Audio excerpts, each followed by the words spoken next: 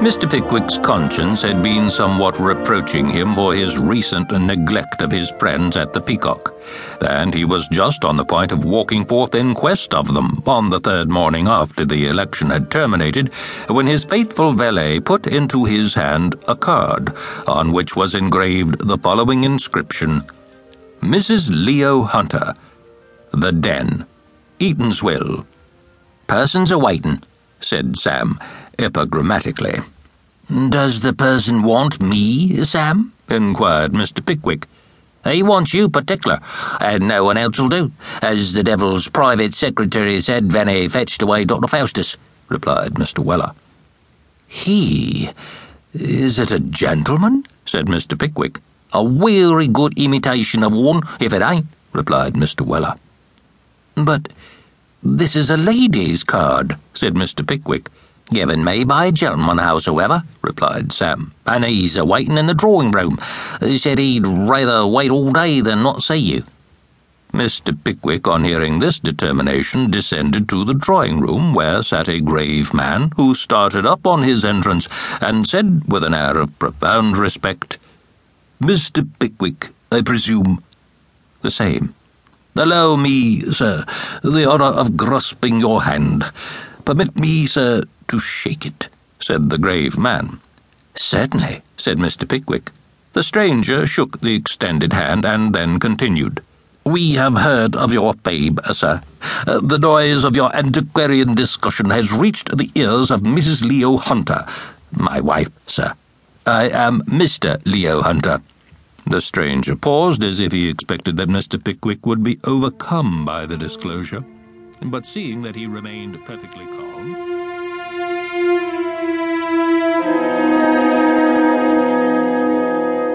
Chapter 48.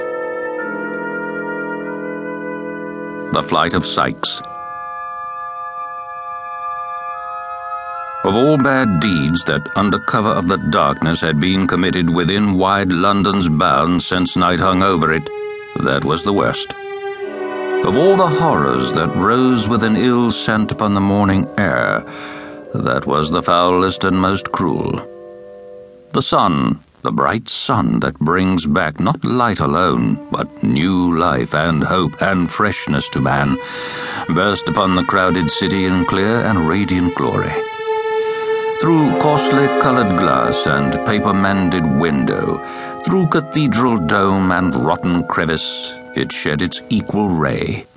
It lighted up the room where the murdered woman lay. It did. He tried to shut it out, but it would stream in. If the sight had been a ghastly one in the dull morning, what was it now in all that brilliant light? He had not moved. He had been afraid to stir.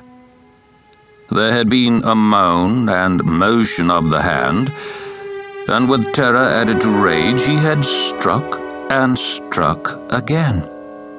Once he threw a rug over it, but it was worse to fancy the eyes and imagine them moving towards him than to see them glaring upward as if watching the reflection of the pool of gore that quivered and danced in the sunlight on the ceiling. He had plucked it off again, and there was the body. Mere flesh and blood, no more, but such flesh and so much blood. He struck a light, kindled a fire, and thrust the club into it.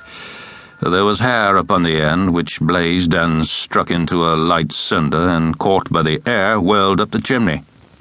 Even that frightened him, sturdy as he was. But he held the weapon till it broke, and then piled it on the coals to burn away and smoulder into ashes. He washed himself and rubbed his clothes. There were spots that would not be removed, but he cut the pieces out and burnt them. How those stains were dispersed about the room. The very feet of the dog were bloody.